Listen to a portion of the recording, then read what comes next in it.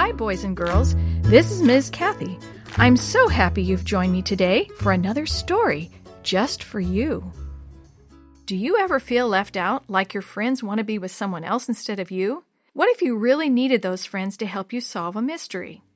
Chris and Maria discover an old safe in their grandparents' basement, but no one knows the combination. Who gave them money to build the cross above Mill Valley? Chris and Maria think the answer is inside the old safe. As they follow the clues, Chris learns some important lessons about friendship and jealousy, and about being a Christian. Chapter 7. Trail to Mill Valley Cross. The teller's big brown van pulled to a stop about 2 miles outside of Mill Valley near a sign that said Trail to Mill Valley Cross. The shoebox kids piled out into the parking lot. Mr. Shoe gathered everyone together before the hike and asked Jesus for protection and thanked him for the beauty of nature. The hike to the cross takes about an hour, he told the group, but we're in no hurry, so let's stick together and enjoy the walk. It's been a long time since I was on this trail, Chris said. Isn't it just a long dirt trail to the top? That could be tough for you, Willie. Willie's eyes twinkled. Wait until you see this. He led the group around the van so they could see a long paved ramp leading down the hill toward the trail marker. Wow, Chris exclaimed. When did they do that? Willie popped his chair back on 2 wheels and laughed. The city just finished it last week, and from the bottom there, a paved trail leads all the way up to the cross on the hill. Mr. Shoe read about it in the paper. That's why we came here today. Wow, Sammy Tan said. We're going to have to bring our bikes here this summer. It's pretty neat if you ask me, Willie said. It's great, Jenny added. Willie turned around and headed toward the ramp. Let's go. I'll race you to the trail marker. Don't we have to wait for Mr. Shoe? Jenny asked. But it was too late. Before anyone could even move, Willie started down the ramp. He turned to give everyone a quick grin before twisting his head back to see what he was doing. Suddenly, his left hand slipped and the wheelchair swung to the right. Then the right wheel slid off the ramp. He's going to crash, Dee Dee yelled. Willie managed to get both wheels on the ramp again, but by now he was going way too fast. For a second, everyone just stood there and stared. Then Maria grabbed Chris's arm and yanked him forward as she started skipping sideways down the hill. Come on, we'll cut him off. Chris almost tripped, but he managed to stay on his feet, moving downhill as fast as he could go without falling.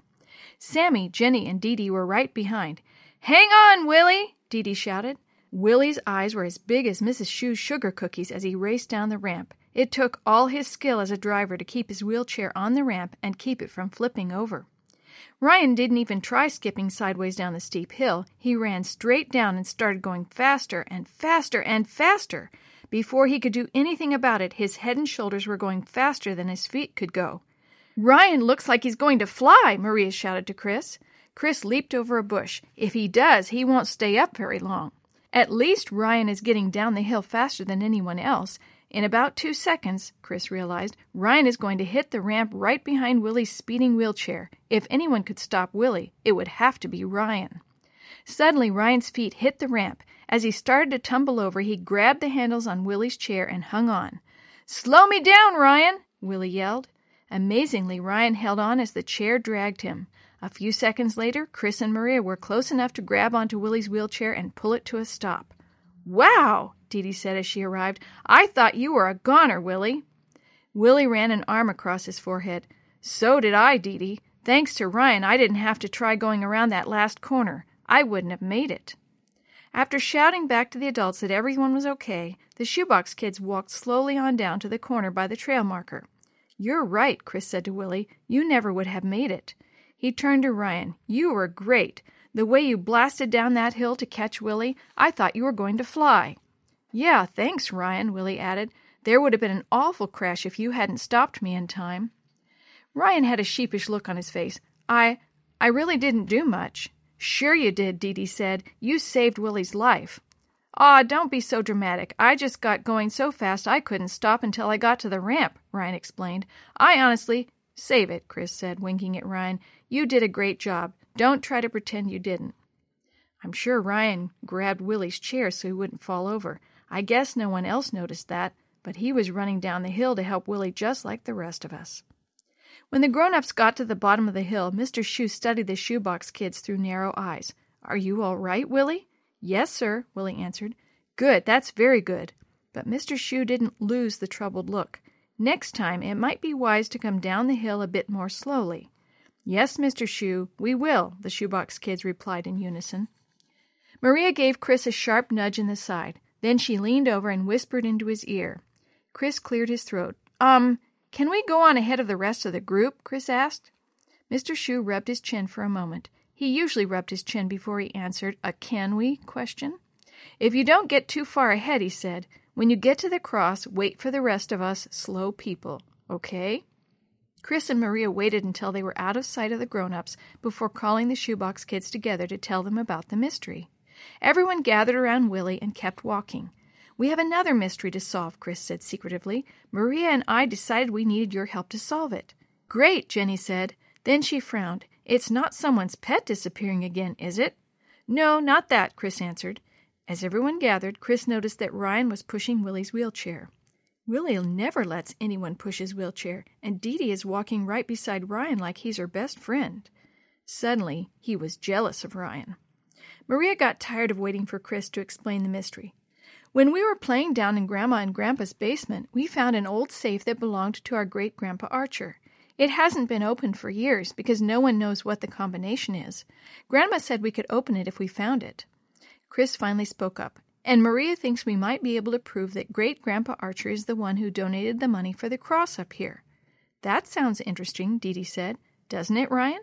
Yeah, it does, Ryan said. Hey, maybe there's some evidence in the safe that proves your great-grandpa really did donate the cross. That's what Maria and I thought, Chris agreed. Willie frowned. Do you know where to look? I mean, the combination could be anywhere. That's the whole point of solving the mystery, Chris sighed. Right, Willie said. I forgot. Hey, Ryan said suddenly, let's hurry and get to the cross. Okay, Willie said, let's go. Chris started to run with everybody else when he felt a sharp pain in his foot. Ouch, he cried as he stopped. Everyone else kept going as he untied his shoe. I must have gotten a rock in my shoe when I was coming down the side of that hill. It sure hurts. Sitting down beside the trail, he took off his shoe and emptied a small rock out onto the trail. When Chris finally got to the cross, where everyone was supposed to meet, he caught a glimpse of Dee Dee's yellow jacket disappearing around the next corner. Hey, wait up, guys, he yelled. He ran around the same corner. Hey, guys! He choked on his words. He was all alone. He stopped in his tracks and frowned. Where had everyone gone?